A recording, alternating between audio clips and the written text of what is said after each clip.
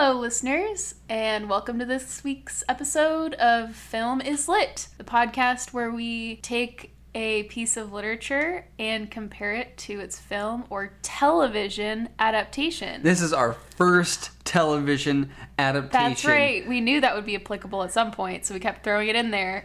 Yeah. 2 seasons in, and the last episode of season 2, we're finally tackling a TV show. Yeah. We realized after we started this podcast, TV shows take longer to watch. So Surprise! that's why it's taken us so long to get around to a TV show, but we just had to watch this show after reading the book. The book in question is Stephen King's 11/22/63. And I guess we should introduce ourselves if this is your first time. My name is Danny. I'm the film expert. He, him. I'm Laura, she, her, the literature expert. Amen to that. Can you believe it? 2 seasons. I know, we're wrapping up our second series of 10 books, and it feels good. Episode 20. Almost legal. Not yet. Take away that booze.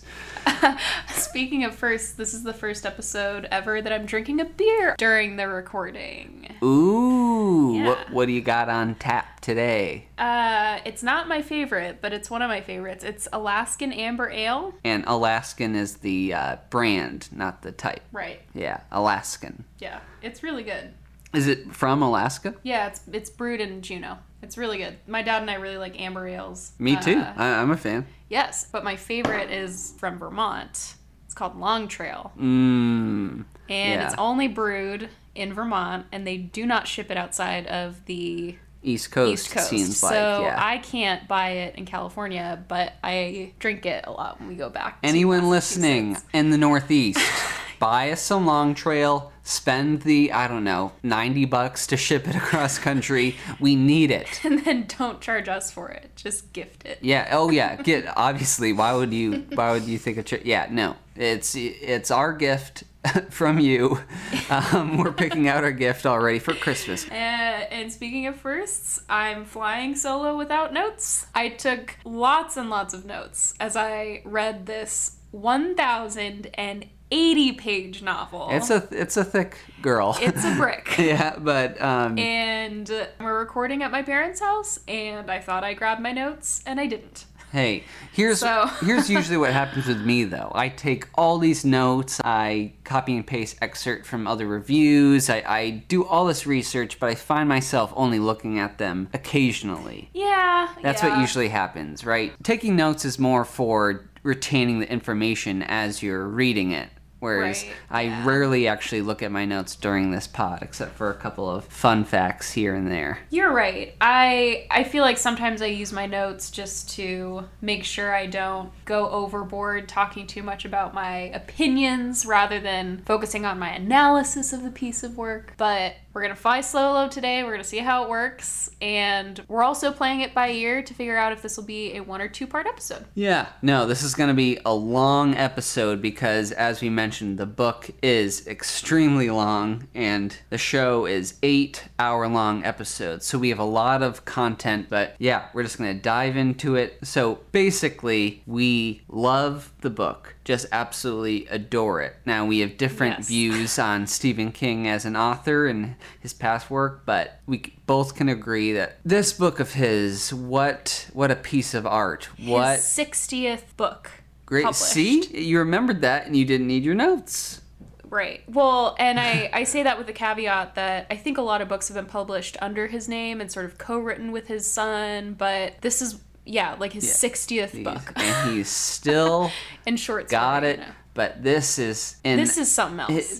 This is something special. And it's not just for someone who's interested in JFK or the conspiracies around his assassination, or even if you're a fan of time travel or not, it doesn't really matter. This is just a good story. Even if you're a fan of Stephen King's body of work, this is a very different kind of Stephen King novel. And it's a good amalgamation of all his different tones and stories throughout the years, because there are some sci-fi elements, there are some horror elements, but more of the horror comes from the psychological aspect of the mission or, the dangers at play or the past pushing back, as we'll get into. It's very scary, not in, the ghouls and gore type of way, but in a very realistic, intense way. Yeah, it's a really interesting smoothie. Number one, because it's based on something in history. You know what you're building toward. That pretty much every American knows about, if not everyone in the world. But right. It's especially personal to Americans because it's the president, right? Right, so of course the title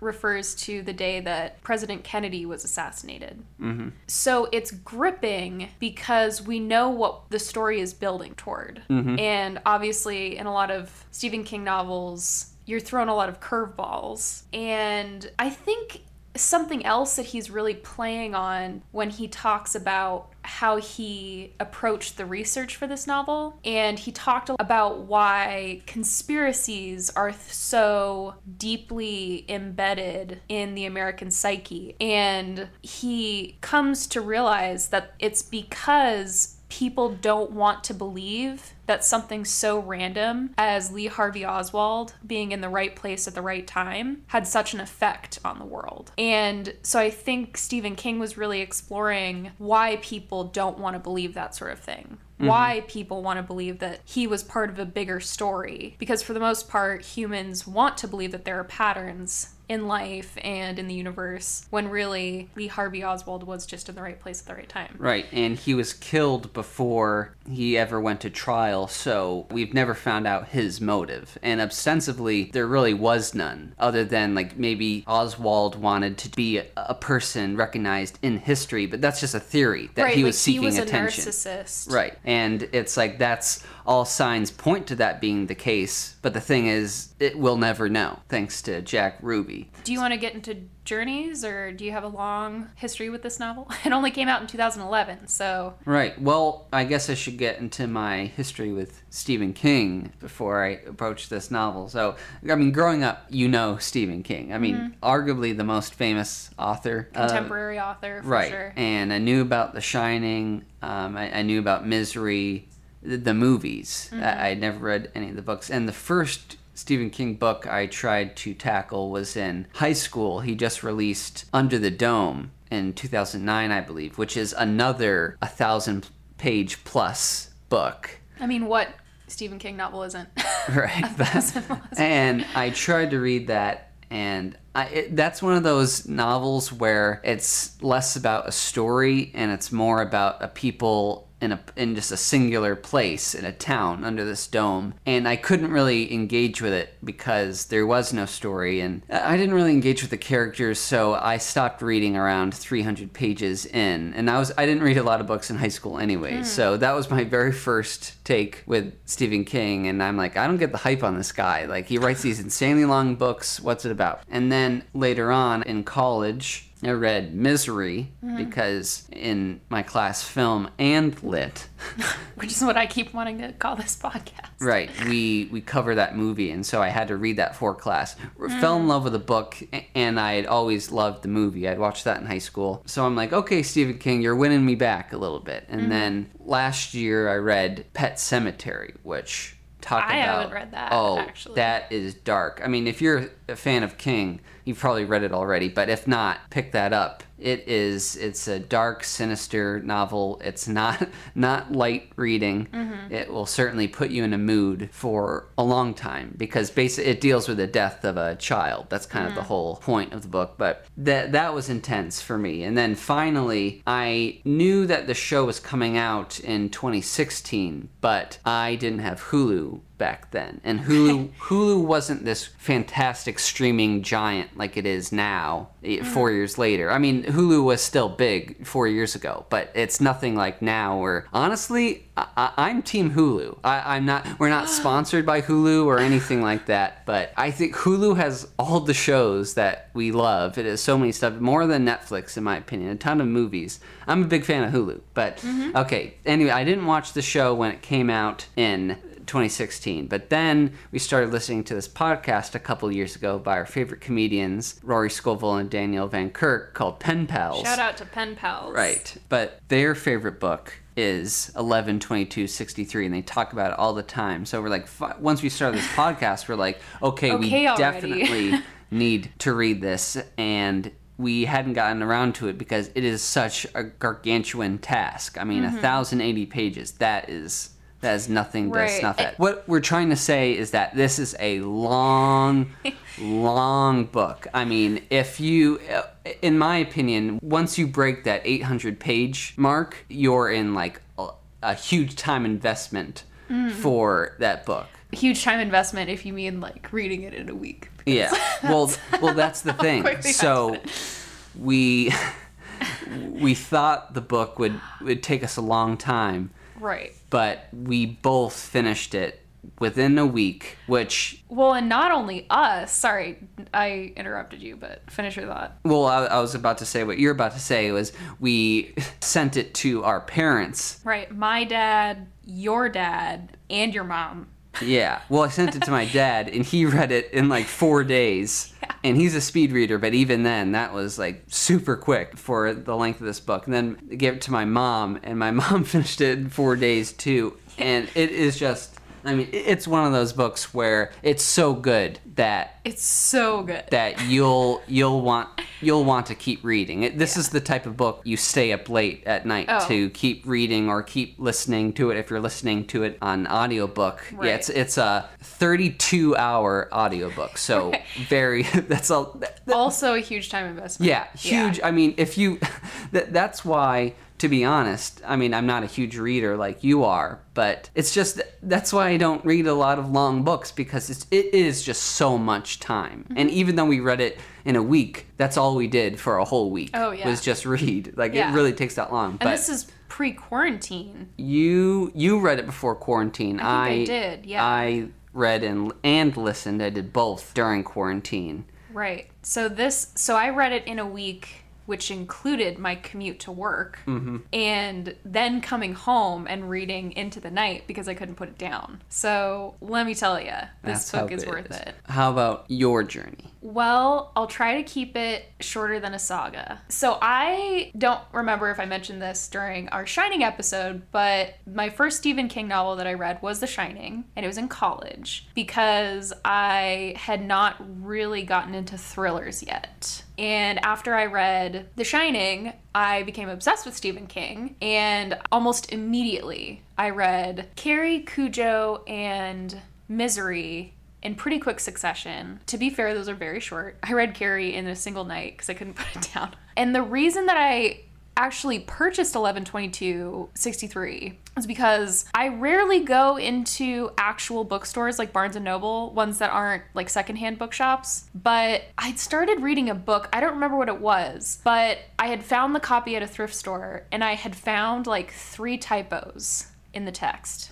And that's annoying to me. Yeah. So since I was in the middle of the novel, I went to Barnes & Noble specifically because I wanted a new copy of the book so I wouldn't have to worry about all these typos everywhere. And of course, if I go into a bookstore, I can't just buy one book. So because I knew I loved Stephen King and it had come out, this was probably in like 2013 or 14 or something, I saw this book on the shelf and I was like, oh, I'll get it. Like, it was $10 and I was like, I can't resist. So I bought it, and then it sat on my shelf for 4 or 5 years. And I put this book at the end of season 2 of our podcast because I was like, all right, this is going to take me 10 weeks to read, right? Yeah. And I started the book, again, like we said, before quarantine. I started reading this because I was like, there's no way that I'm going to finish this and be able to watch a television series with 8 episodes that are an hour each within, a few weeks. Like, I was like, I need to get a head start on this. And literally 1 week later,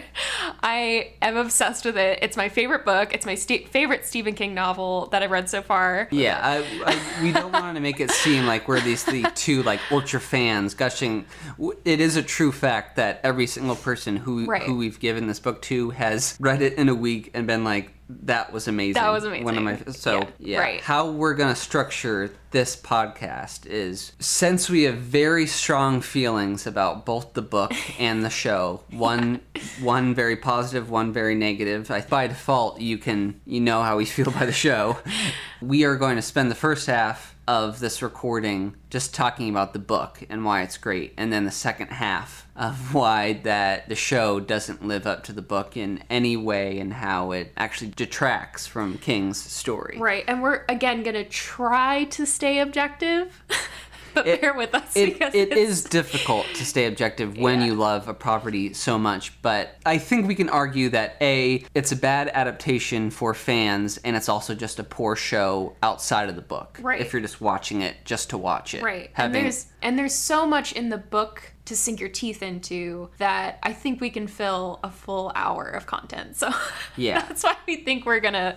The show the showrunners show a fundamental misunderstanding of what King was doing here, which is funny because Stephen King was a producer on the show, which makes me wonder how much authority and influence he had as a executive producer, so not a full-on producer. Like he was funding the show and he was contributing to the script a little bit. But this is just so bizarre because he hates The Shining for how different it is from his book. So I'm like, hey Steve, this show might as well not even be called 11/22/63. Right. It holds almost zero similarities between your book, other than that the main character travels back in time to try to stop the JFK assassination. That's where basically the similarities end. Right. So it just boggles my mind that he was attached to this project in any way and that he hasn't publicly disowned it. And another thing that's so disappointing is that, like, right before we started watching the first episode, Danny found this listicle of just television shows based on Stephen King novels or short stories that were ranked from best to worst, and there were literally like 40 examples on this listicle. And at number 1 was 11/22/63. That listicle put it at number 1 out of like 36 or 40 television shows based on Stephen King content. And so it just boggles my mind that so many people could enjoy this piece of doo-doo pee-pee. Sorry to get crass, but that's how I feel.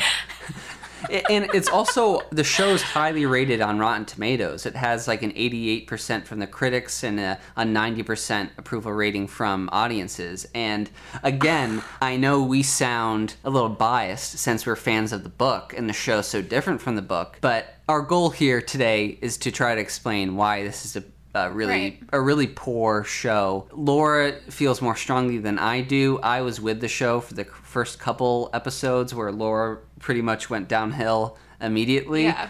But I will fully admit to you right now, my love, that you were right, is that the show was as bad as you're saying. I just don't think it took a nosedive as quickly as you think it did. But yeah, let's get into the book because again, we don't want this whole episode to be us just shitting on the show. Yeah, I'm really gonna try to rein myself in. So maybe we should just summarize the book. Yeah, go ahead. Quickly, because I don't know how many people are gonna do both, like read the book and watch the show. So the book opens with the main character, Jake Epping, who is a teacher in Maine. We get it, Stephen King. You're from Maine. Right. Christ almighty. Every single story. Like, I get it. Maine, beautiful state. But, I mean, yeah. I'm done with Maine. We get it with Maine. Anyway, so Jake Epping, high school teacher in Maine. And he is teaching an adult learning class after normal school hours for people who are... Yeah, a GED class. GED class. Yeah. So Jake is an incredible teacher, and he seems to be sort of one of those classic pillars of the community in his own way. Like, he really seems to connect with people in the town. He's maybe a little bit of a loner, but we see this in the relationship that he builds with this diner owner named Al. And so after the graduation ceremony, Jake, out of the goodness of his heart, takes one of his students to get a celebratory lunch at Al's diner. Harry Dunning. Harry Dunning. Remember that name? He'll come back later. Right. Oh, and we should have said the full spoilers for both the book and the show. Hopefully you've read the book by now if you're listening to this. If you haven't, read the book, this is the one and only time where I'll say, stop listening to this episode. Right. Don't return till you read the book. Put the time in. Yeah. You will not regret it. Again, it'll take you a week. Okay, Right. continue. So we're back to Jake and Harry. Now, Jake has seen Al the day before. So when he arrives at the diner and Al looks 50 years older, maybe not 50, but like Yeah, like quite considerably terrible. older. Like yeah. he has like a beard, he's like lost weight. A ton of weight, He's yeah. like clearly something has happened. And Jake is really concerned because him and Al have become really close. So Al sort of puts him off, and he finally tells him, okay, like come to my house like after like 9 o'clock or something. Like I'm gonna go take a nap, like I'm really not feeling well. And so Jake comes back and Al has this very interesting story to tell Jake. So Al has owned his diner for like 30 years or whatever. And one day after he was cleaning the diner, he found what they call the rabbit hole in the pantry closet of his diner. And he finds out that if he walks to the back of the pantry, there are stairs that you like can't see, but it's basically this time portal that transports him back to 1958. What's the Yeah, exact September 9th, 1958 at 11:58 a.m. There you Every go. single Thank you. time. See, you I would have travel. had this in my notes, but they're not in front of me.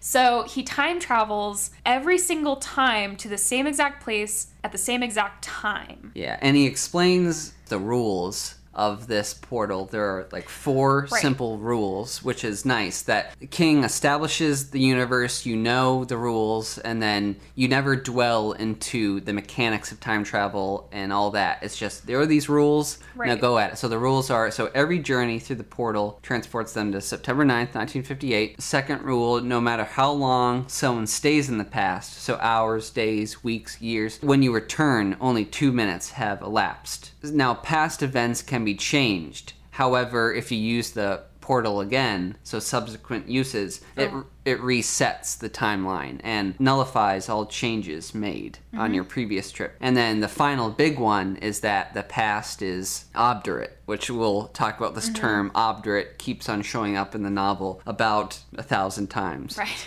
And which means, you know, the past is stubbornly pushing back at you, throwing obstacles in your way to prevent you from to prevent it from being changed. So, and the resistance is proportional to the magnitude of the change you're trying to make. Right. And so that's it. That's Al explains that Yep. to Jake, and Al has understood this because again he's owned the diner for some period of like 20 to 30 years, and we find out this is sort of a fun little thing, a detail that was a breadcrumb in the beginning, because Al's burgers have always been like, you know, $1.50.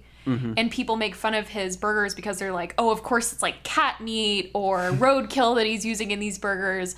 But we find out that Al has actually been traveling back in time and buying beef in 1958. And Yeah. so every time he brings the beef back, it's like he's not spending, you know, contemporary 2011 dollars on beef. He's going back and buying, you know, and the sort of this sweet thing that's connected Jake and Al is that Jake hears all these rumors, but he doesn't believe them because he just knows the burgers are good. So Yeah. he's like, they're cheap and they're good, and I like Al's company. So Yeah. that's something that kind of was the basis of their relationship, and it's sort of grown out of that mutual esteem for quality and also just being around people that you enjoy. it's honestly, it's akin to me with McDonald's Filet-O-Fish sandwiches. That can't be real fish. I'm sorry, for $4.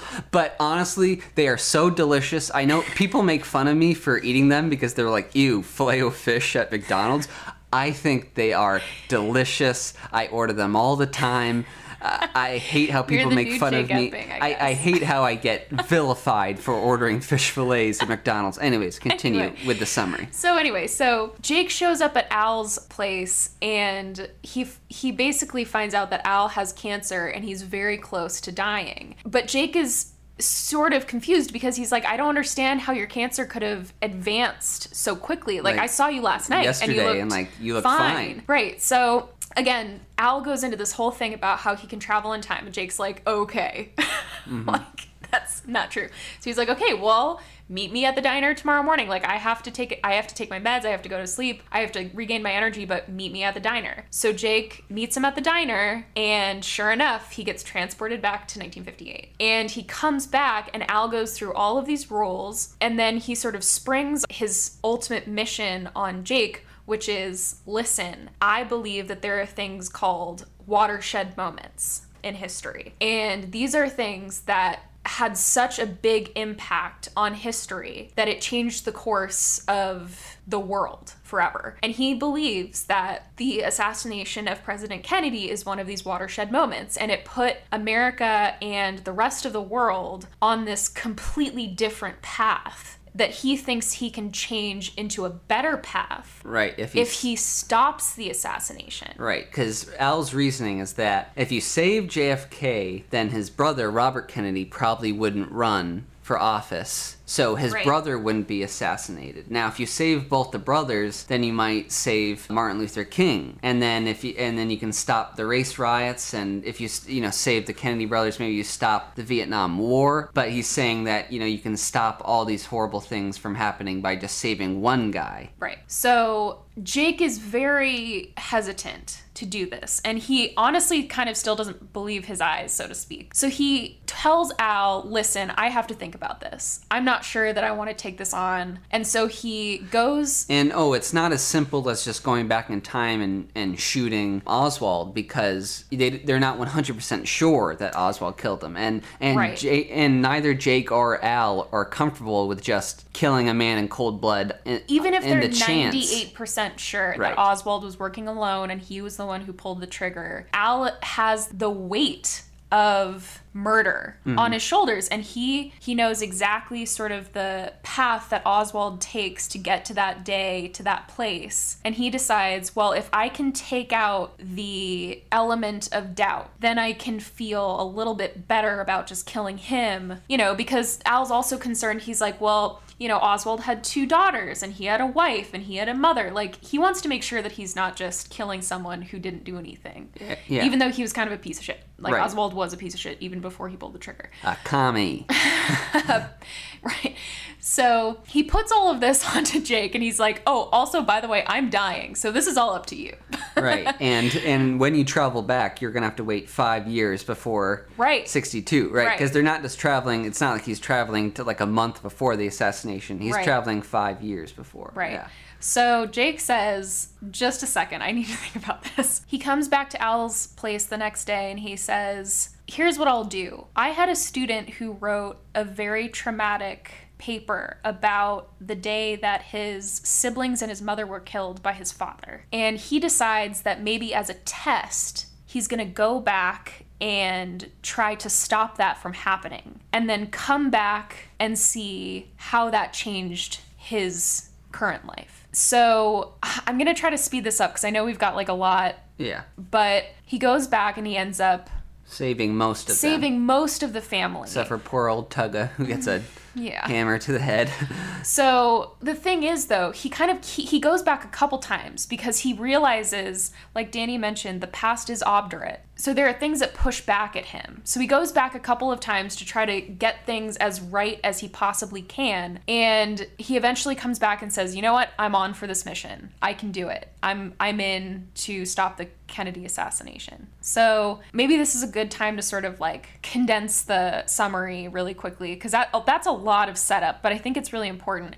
So basically, Jake Epping goes back to 1958. And the first time he goes back, like for the full mission, Al had just committed suicide because he was in too much pain. Right. Yeah. So yes, Al dies, and this is the catalyst. Right. Thanks for reminding me of that. So he goes back, he establishes himself, because remember, he reset the timeline when he went back to 2011 after saving Harry's family. So he has to do that again, which, fun fact, by the way, takes place in Derry, Maine, which is where It takes place. And there's actually a fun little crossover if you've read that book or watched the movies. But he basically does that again, and then he starts making his way to Texas, because obviously this is where everything comes to a head.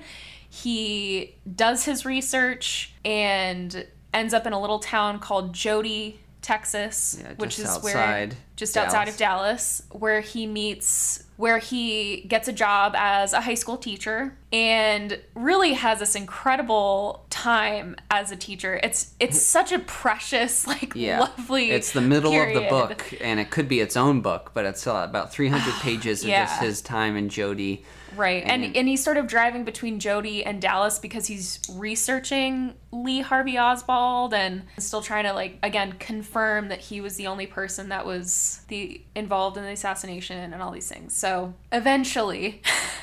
So he strikes up a relationship with Sadie, the school librarian, and eventually Sadie finds out that Jake is from the future, and then they eventually kind of run out of time, and they go to try to stop the Kennedy assassination. They go up to the book depository, they stop Oswald from assassinating Kennedy, but Sadie dies in the process, so... shed a tear. Right, and then Jake goes to the future but realizes that it's this kind of post-apocalyptic landscape where when Jake talks to the yellow card man, who's the guardian of this portal, he realizes that not JFK surviving caused this destruction, but too many strings in in time. There's too much going. He changed the past. Too many timelines. Yeah, right? He changed the past so severely that it kind of reality broke in a way and caused this destruction. So Jake goes back and resets everything, and everything's the way that it was. But then now back in 2011, he goes to Jody, Texas, where 80-year-old Sadie is receiving the Jody Town Award for Person of the Year.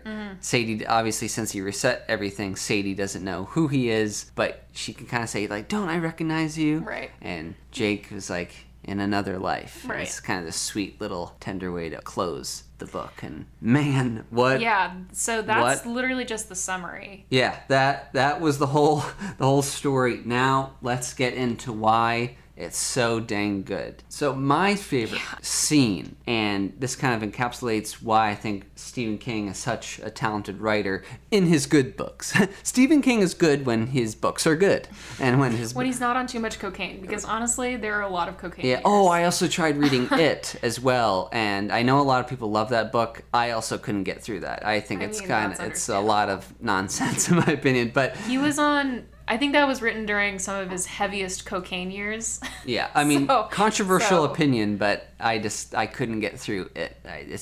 That's even longer than this book, if you can imagine. But my favorite scene, and it's something that I've never even considered before, was when Jake first travels back in time. So when he's calling bullshit on Al claiming that there's a time portal in the back of his diner. He's of him experiencing the past for the first time. Now, what makes this section of the book so wonderful is that King reveals a lot of details about traveling back in time that I never even considered about just traveling back to the past. I'm such a huge fan of time travel stories that I feel like an idiot for never thinking of some of the stuff that Stephen King brings to light. So when Jake first steps into 1958, Lisbon, Maine, he comments on the harsh smell, kind of the sulfuric, rancid smell of it. I'm like, oh yeah, everyone was smoking. And he comes out near a factory, and it's back in the 50s, there weren't all these safety regulations about pollution and what you can pump into the air, and filters weren't as good in cars. And that's such an interesting detail to be the past would smell. But on the positive side of things, he goes to a restaurant across the street and has a root beer, and the root beer is some of the sweetest, richest drink he's ever had, and he realized that just stuff tastes better back in the past because there weren't all these additives. Of course, they used more fat in their food and more sugar in their drinks, but that's such a smart detail to say stuff was more fulfilling in the past because it was natural, and right there you were drinking actual real authentic root beer. Yeah, sugarcane, right. And of him just savoring this food, and of the detail of his body not being used to this pure food of the root beer kind of just sitting in his stomach, I think was just such a smart detail and such a visceral way to just transport you to the past. I mean, Stephen King is so great at world building that you genuinely feel there with him. I mean, that's kind of corny to say, but that's how good his writing is here. And then of him coming back to the future, to the future, and then of him kind of being sick from all the food that he consumed, because he's just not, he had some pie too, and he's just in the crust. Like 4 slices of pie because he's so delighted that it's a quarter. Yeah, and the crust, in the 50s was made with lard, and you don't cook with lard these days, and so he just has all this lard congealing in his stomach, and he needs to take a big old dump because he can't. Gross. I'm sorry, but I just think that it's such a great detail that I never even thought of. No, I was about to ask you what's your favorite scene? Yeah, I completely agree with that scene. I'm going to try to pull out a different one because it's so funny. Speaking of watershed moments, I literally remember where I was. I had been reading that scene and I got up to go get myself a water or something, and I literally, that scene is so vividly burned into my mind that I remember where I was when I read that scene. And why is that? Because it was so, like you were saying, it was so visceral and it was so enjoyable, and it was like Stephen King was remembering how things were when he was growing up, and he was putting that joy in his writing. And that's something that to me just, again, sets him apart from so many writers. His writing is so good because even at 1,080 pages, I want more of this. There are so many books that I've read where I'm like, stop writing. Right. like this is enough. You need to stop. But he is so good that at 1,080 pages, I'm like, give me more of this story. And another one of my, to piggyback off of that, I sound like I'm in a Zoom meeting. Yes, can I piggyback off? Directly after that scene when Jake goes back for the first time, there's about 100-page stretch of this book where Al explains the rules. Mm-hmm. It's a large portion. It's 1/10 of this novel, which is just an afternoon between Jake and Al of him just explaining how the past works and of his reasoning of why saving Kennedy would lead to all these great things. And this 100-page section is something that would never make a movie or a TV show, because it's just 2 characters in a room just talking things through. Yeah. And it's very uncinematic. But that doesn't mean it's not riveting to read on the page. Yeah. Because it is just so fun to learn about time travel. Right. And this is something that I really appreciate about the book, is that even though Al is in maybe the first third of the book, maybe not even the first third, Al and Jake's relationship is built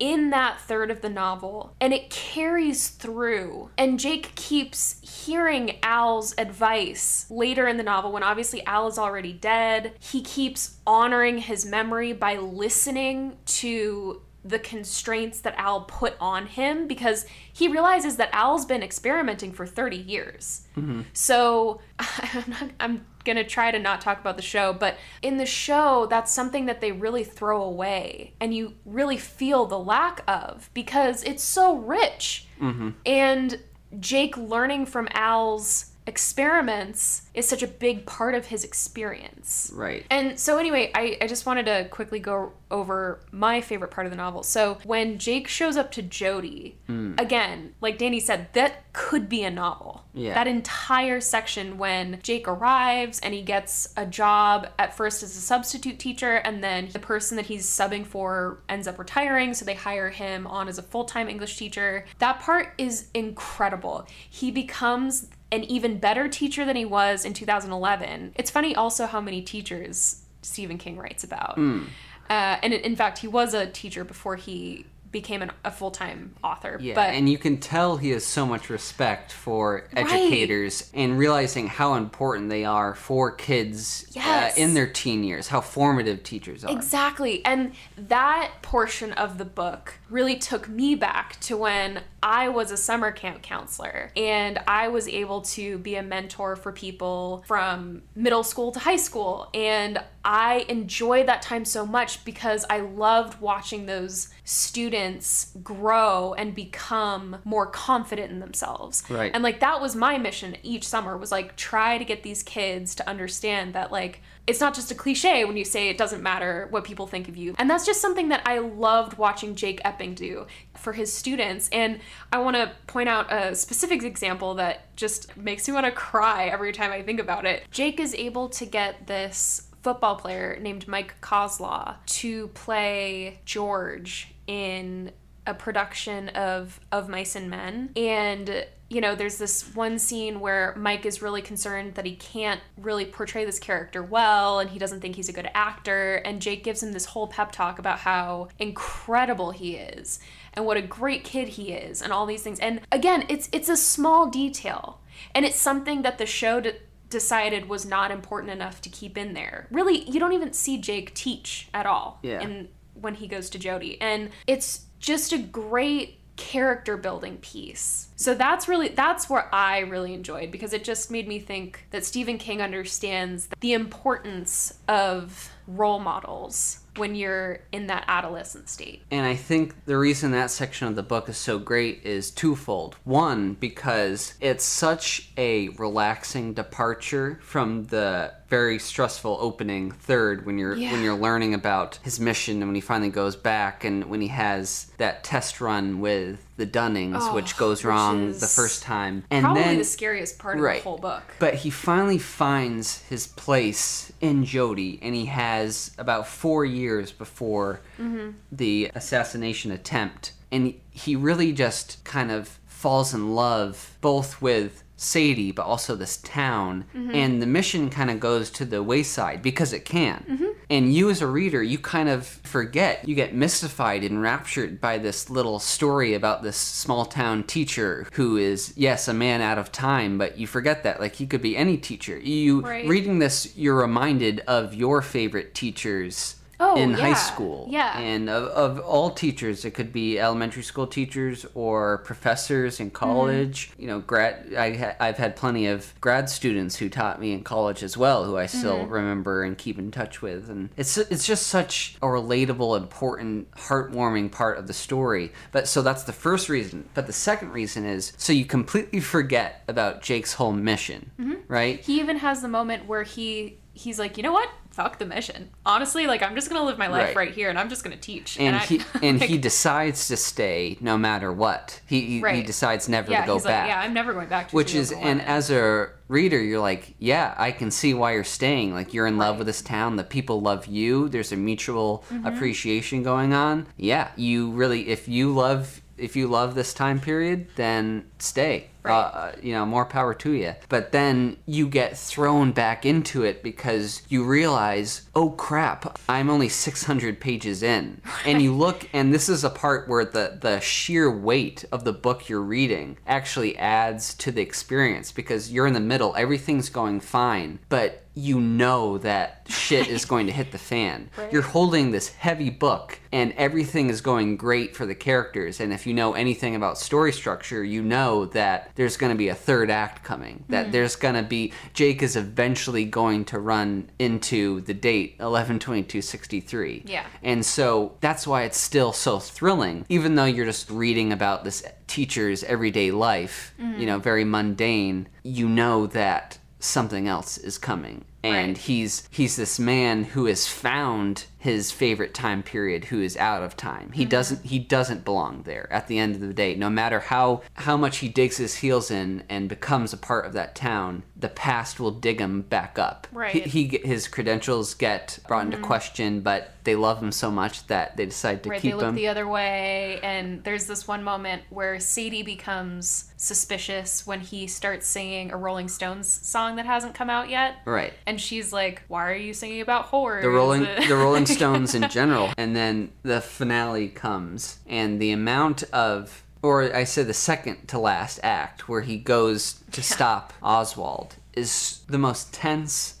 It's not a finale because there's a whole 200 pages after he stops the assassination, but it is so tense, and the past is literally throwing buses and cars at Jake and Sadie. Right. Or They George get into multiple car accidents. Yeah, it's... And that catharsis that comes from stopping Oswald, and of Oswald being kind of vaporized by a wave of bullets once he stops him, and the Secret Service know where Oswald is because of Jake. They just absolutely obliterate him. It's rich thematically and very satisfying, but also I think my favorite line in the whole book is after Sadie dies, because you as a reader, I think Stephen King is smart enough to know that the reader is smart enough to know that Sadie's probably gonna die. Right. Because of everything he's built up, of kind of the past being obdurate, pushing back, of things balancing out. Right. Yeah, it's a huge motif. Yeah. Is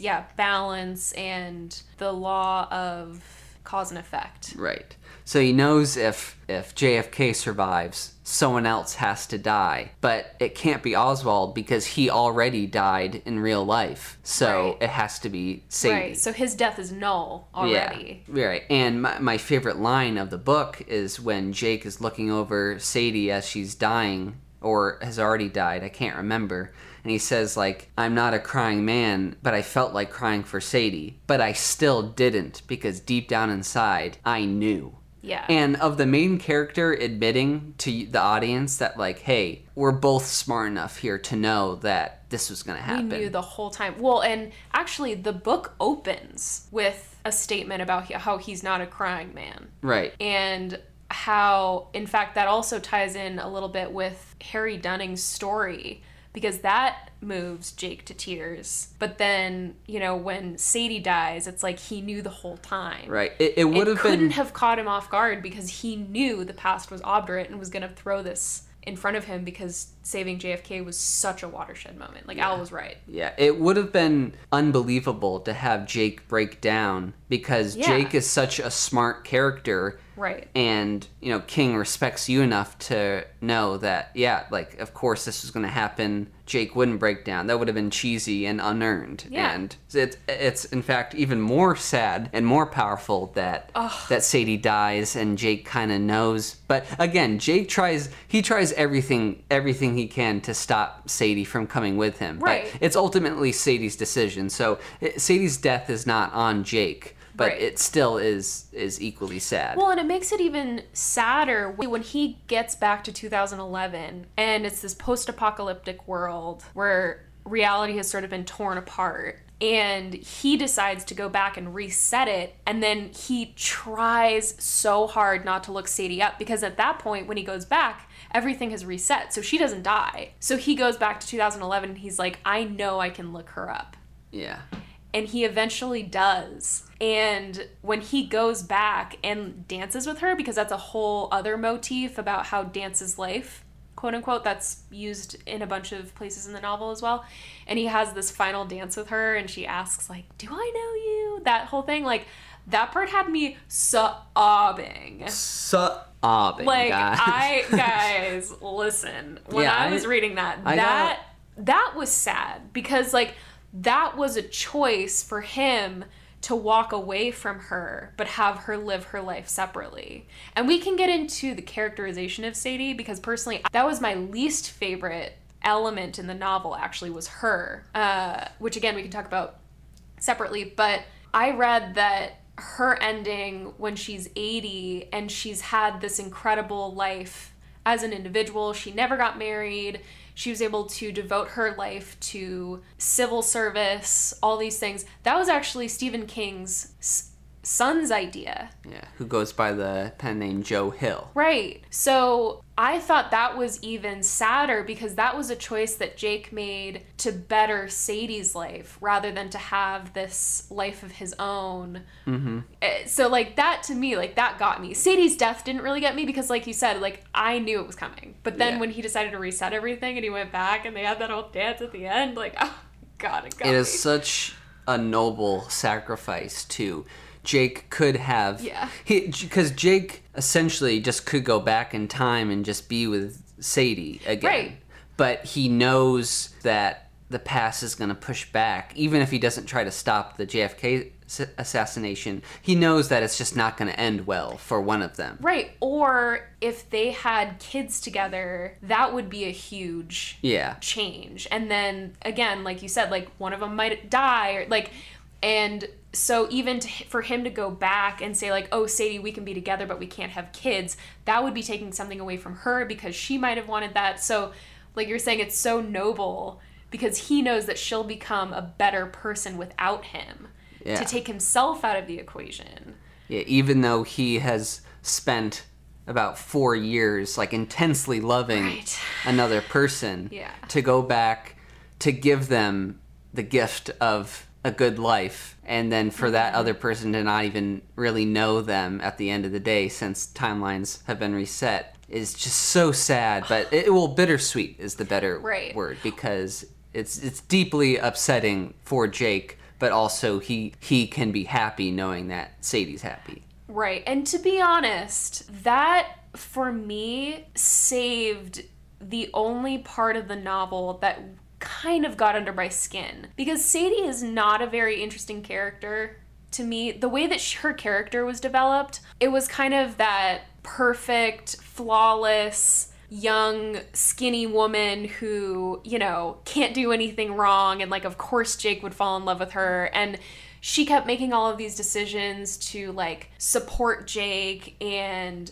like I didn't really think that there was a lot of interesting character development for her, but I almost felt like because she became this dynamic woman in the future without Jake, it went further to develop her character that she was more without a man. Does that make sense? Like she kind of kept making decisions when she was with Jake to fulfill her idea of what, you know, a woman should be for a man during that time period. Mm-hmm.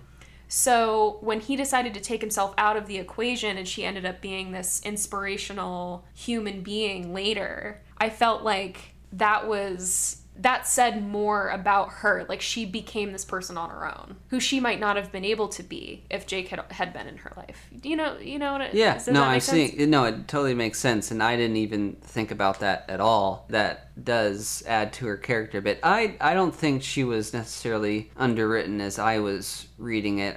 I think Stephen King put a lot of interesting quirks on her of being like super clumsy and tall. I know being tall isn't a personality trait, but I felt like she's a little more defined than what you're saying. I don't think that she had a lot of agency though, and I think that there were a few times where she was a little bit of a damsel in distress. Now this could be a commentary from King kind of being like, women in this time period were totally controlled by men, and Sadie's ex, Johnny Clayton, who plays a big part. Who we didn't even mention in the summary. Right, he plays a big part in the middle portion of the story as well, when he comes back to try to claim Sadie, and Sadie, you know, is claiming that like he has this power over her, and that like her whole family wants her to be with him. Because they're not divorced yet. Yeah. So, And yeah, it's kind of unclear if Stephen's kind of making this statement about how men control women during this time period.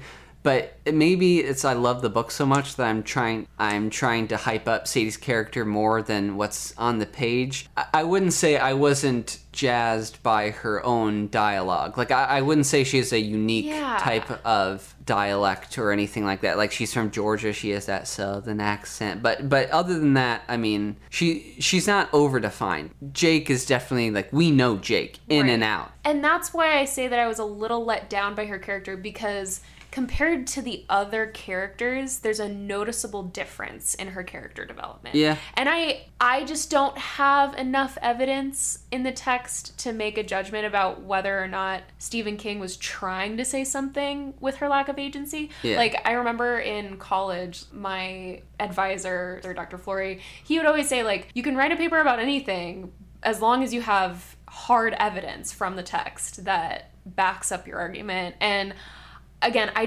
don't have the evidence that he was trying to say something with her lack of agency. Oh, you're bringing up our podcast guest, Dr. Flory, who you heard in our Dune episode. That's right. Yeah, you guys have met him.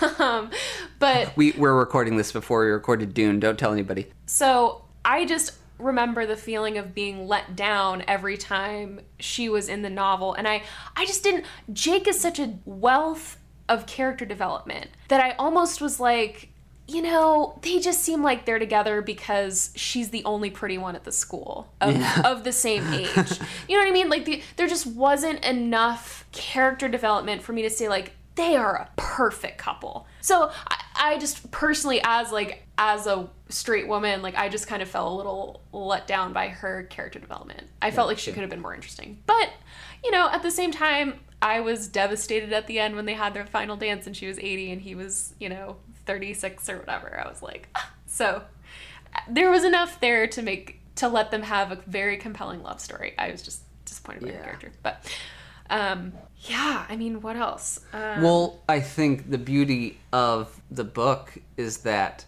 so he stops the assassination from happening, but then again, you're reading the book and you're like, gosh darn, we have 200 pages more to go. Right.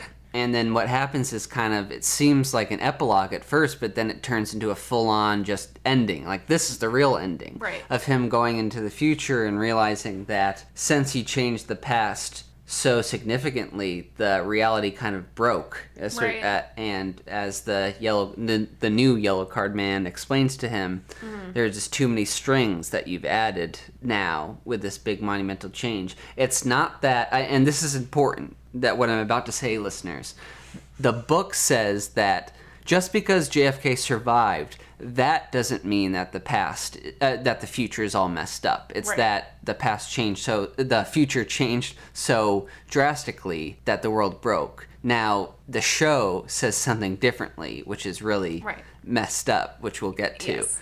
And I kind of want to talk about my overall takeaway from the novel as well. Yes, please. So, Al's understanding of the watershed moment was that if JFK had not been assassinated, everything radiating out of that would have been better. Now, what Jake comes to believe is that every decision is more like a roll of the dice, where everybody has agency, everybody has the responsibility to make a choice basically at every turn of life. And everything is randomized. And what I think is so beautiful in that message kind of goes back to the way that I try to live my life, is I have a decision in every moment to make the world a better place, or even just make my environment a better place, like picking up a piece of trash, or taking out the garbage for someone, or, you know, cleaning a sink. I think those little tiny decisions are a huge deal. And they radiate outward. And if you make someone else's day a little bit better, they might be inspired to make someone else's day a little bit better. So, like, those individual choices from moment to moment are what really make a big impact on the fate of the universe, rather than there being these massive moments that completely change.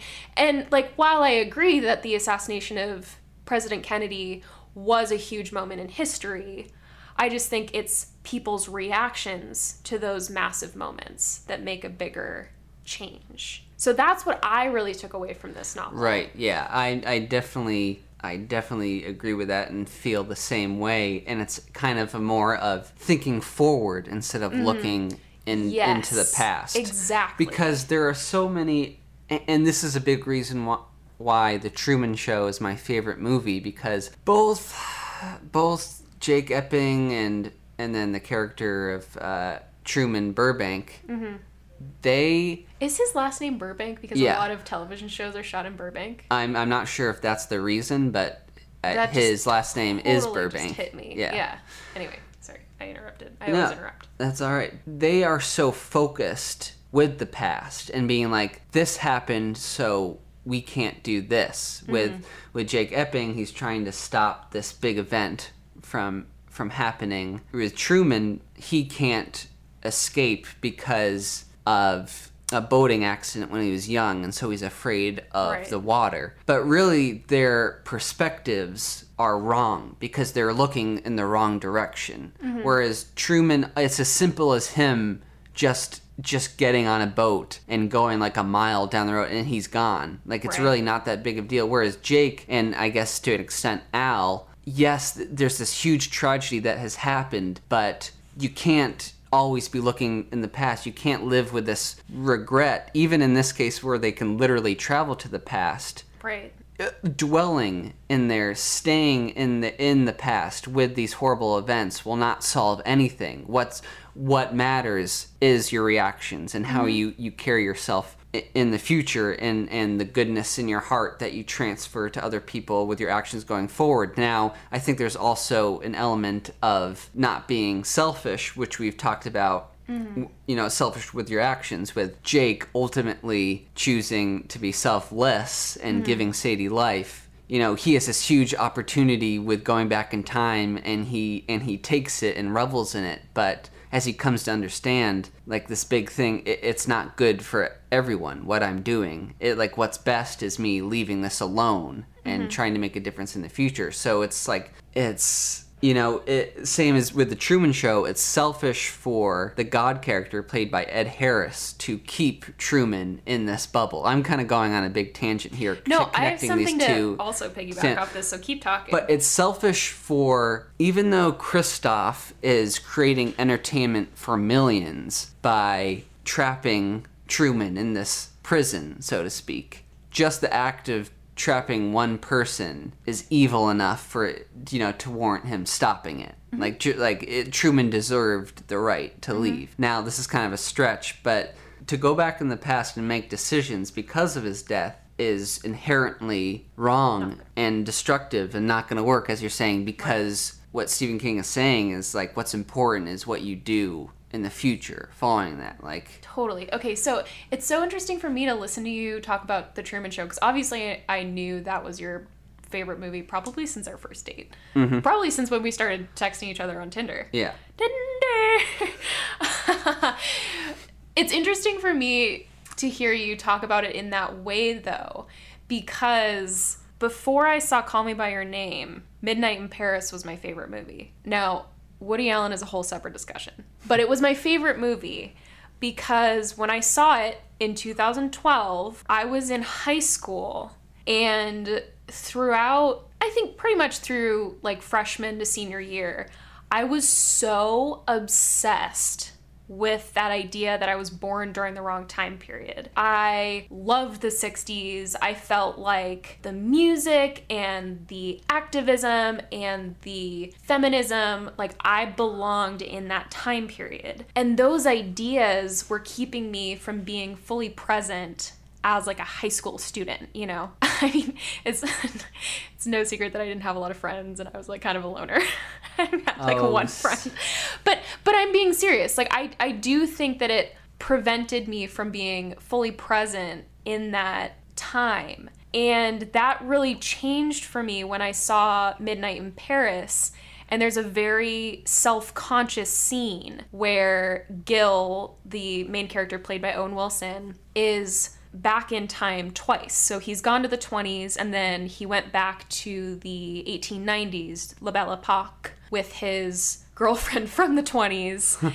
And they're actually talking about, it's almost like Inception, they're actually talking about going back again to the Renaissance, because all of the people in these time periods believe that the greatest time period before them was the best time to live, the best era. And he realizes, like, that's not a real choice for me. Like, I have to go back and face the fact that my engagement is falling apart and I hate my life. And what I really want to do is live in Paris and be a writer. So he tells Maria Cotillard, the idea of you going back to the Renaissance isn't a decision, because once you get there, you're just going to think that the time period before that, and then you're going to go back to that time, and then you're going to be uncomfortable. And the quote is, it's going to be unsatisfying because life is a little unsatisfying. Yeah. And that, to me, when I heard that, I was sitting in the theater with my friend Alice. We were in Santa Monica. I remember, and I was just like, what? Like, if I was able to travel back to 1969, I would be unsatisfied. After a while, like, that blew my mind. Yeah. And it was one of those moments where I was like, oh, the decision to make my life great is a moment-to-moment decision. Mm-hmm.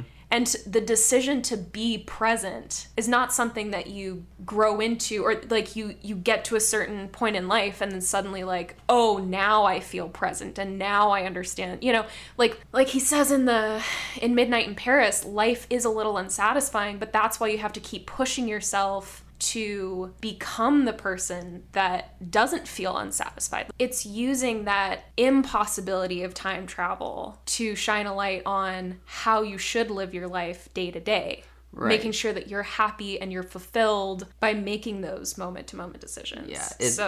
Yeah, it's useless to look back in time in regret. Like, I wish I could go back in time to 6th grade where on the football field I accidentally called Coach Day Mom. I called him Mom and everyone laughed at me. But then... We've all done that. But then one of my best friends, Ryan Kelly, who I hadn't met at the time, he said, oh, I've done that before.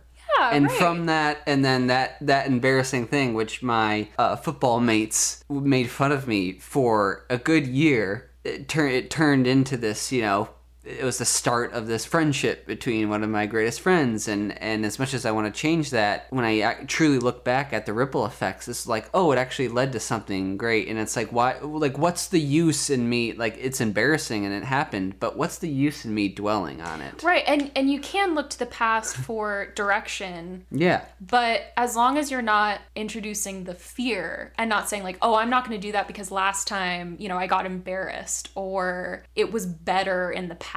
Something like that. You know, of course you can learn from history, and of course we should learn from the past, and hopefully the president after the president we have now is never assassinated. But we can't move forward in fear and say like, oh, then we're never going to have a president again. Mm-hmm. You know, that would be silly. Just last week, I accidentally cut an old man in line at the truck stop in Culver City. And now what I should have done was asked him, hey, are you in line? But I was in a rush, and I didn't. And it was rude of me to do that. But now, instead of looking back at that moment and saying like, hey, a whole crowd of people hate you because you cut an old man, instead I look back at that and learn, hey, how about you just ask people if they're in line? And it's not like you're never going to get in line for a food truck. Exactly. You're just going to act in a better way next time. Learn from the past. Do not dwell in your mistakes. The past. Yeah. Yeah. Definitely. Yeah. And I think like that's what this book is saying. And, you know, going back to how this is not a typical Stephen King novel. If you're looking for a thriller, there are thrilling parts of this, especially, okay, we didn't talk in detail about Harry Dunning's life, but what a tragedy. That was the first time I cried in the book. Harry Dunning's reading of his story, his family's story. But like we said, I think where the psychological, I'm not even going to call it thriller, but the psychological torment of just sort of saying the universe is completely random. And it was Lee Harvey Oswald's choice to make a very cowardice decision to make a name for himself by killing someone. But it was a collection of random events that allowed him to pull the trigger. And again, I just feel like there's nothing you can do about those random events except for take control of your own life and say like, I'm going to try to make these random events the best that they can be. And hopefully, you know, those things will rub off on other people. Right. I guess sort of to like tie in what I started talking about in the beginning of the sentence is that it's really hard for humans to just say life is random. Yeah. Because it's scary. But again, like we've talked about, like the point is it doesn't have to be scary. That's just how life works. Like, and again, this is coming from like, I personally, like I'm an atheist, so I don't believe that there's any plan for the universe. Like, I think it's more beautiful and it gives people more agency, that there's nothing pulling you in any direction. You are the sole arbiter of your actions, and right. You have to make decisions. That's why I love The Truman Show, to bring that up again too, because at the end of the day, the only person holding Truman back in that dome that he was imprisoned in was Truman himself. He could have left at any time, but it took him till like age 35 for him to finally realize it's me who's holding me back. I don't know if that's grammatically correct, but I'm holding myself back. Right. And I just need to, I can't stop dwelling in the past. I can't stop living with my fear of, in this case it was the water, but you got to go forward and look forward. And then as soon as he did that, bam, he was free. Right. Both metaphorically and literally. Oh boy, what a book. So I think we've decided this is a 2-part episode. Yeah, this is definitely a 2-part. We've been recording we haven't even touched the show. Yeah, which, okay, listeners, next episode, gonna be a bloodbath. Oh my gosh. We are gonna tear the show apart. It's not even, it might not even be fun to listen to, because we're gonna just become these angry beasts who just rip it apart like a piece of meat. We hate it. Not really a tasty piece of meat. And I'll just go on record saying that I hated it before Danny, but to be fair, Danny had to put a kibosh on my my reactions. Like, you had to like stop. You had to like hold me back from reacting to the show. What was that word? Kibosh. Bless you. Kibosh. I've never heard that before. It means to like put a stop to something. Oh, cool. You had to stop me from reacting to the television show in a very upset way. So I have a lot of pent up energy. You should see my notes. My handwriting when I was taking notes, it's like I'm just slashing at the page. I was so angry at every single decision. For the listeners, it sounds like I'm this controlling boyfriend who's saying, "Don't react." Let me give some context. Around episode 2, and I'm not being hyperbolic. About every other second, here next to me, I hear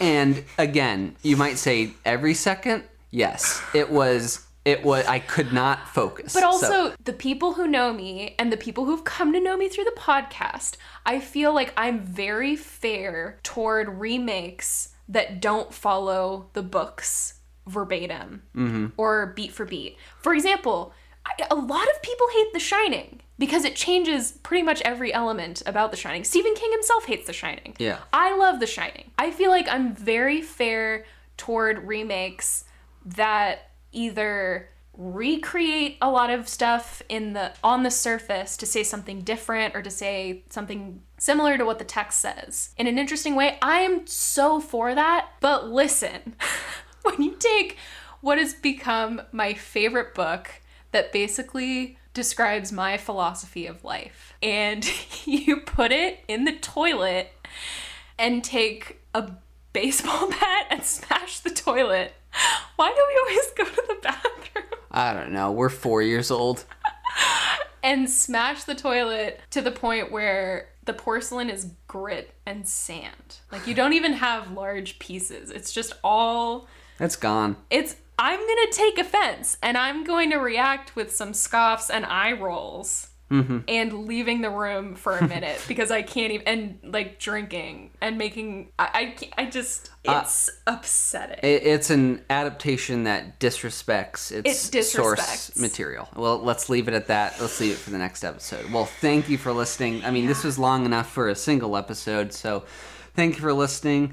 We'll see you next week for part 2 of our review of 11/22/63, the show. 11.22.63 rather than the book, which is 11/22/63. I wish that were the only change it had made. If only. All right, thanks for listening. See ya on the next one.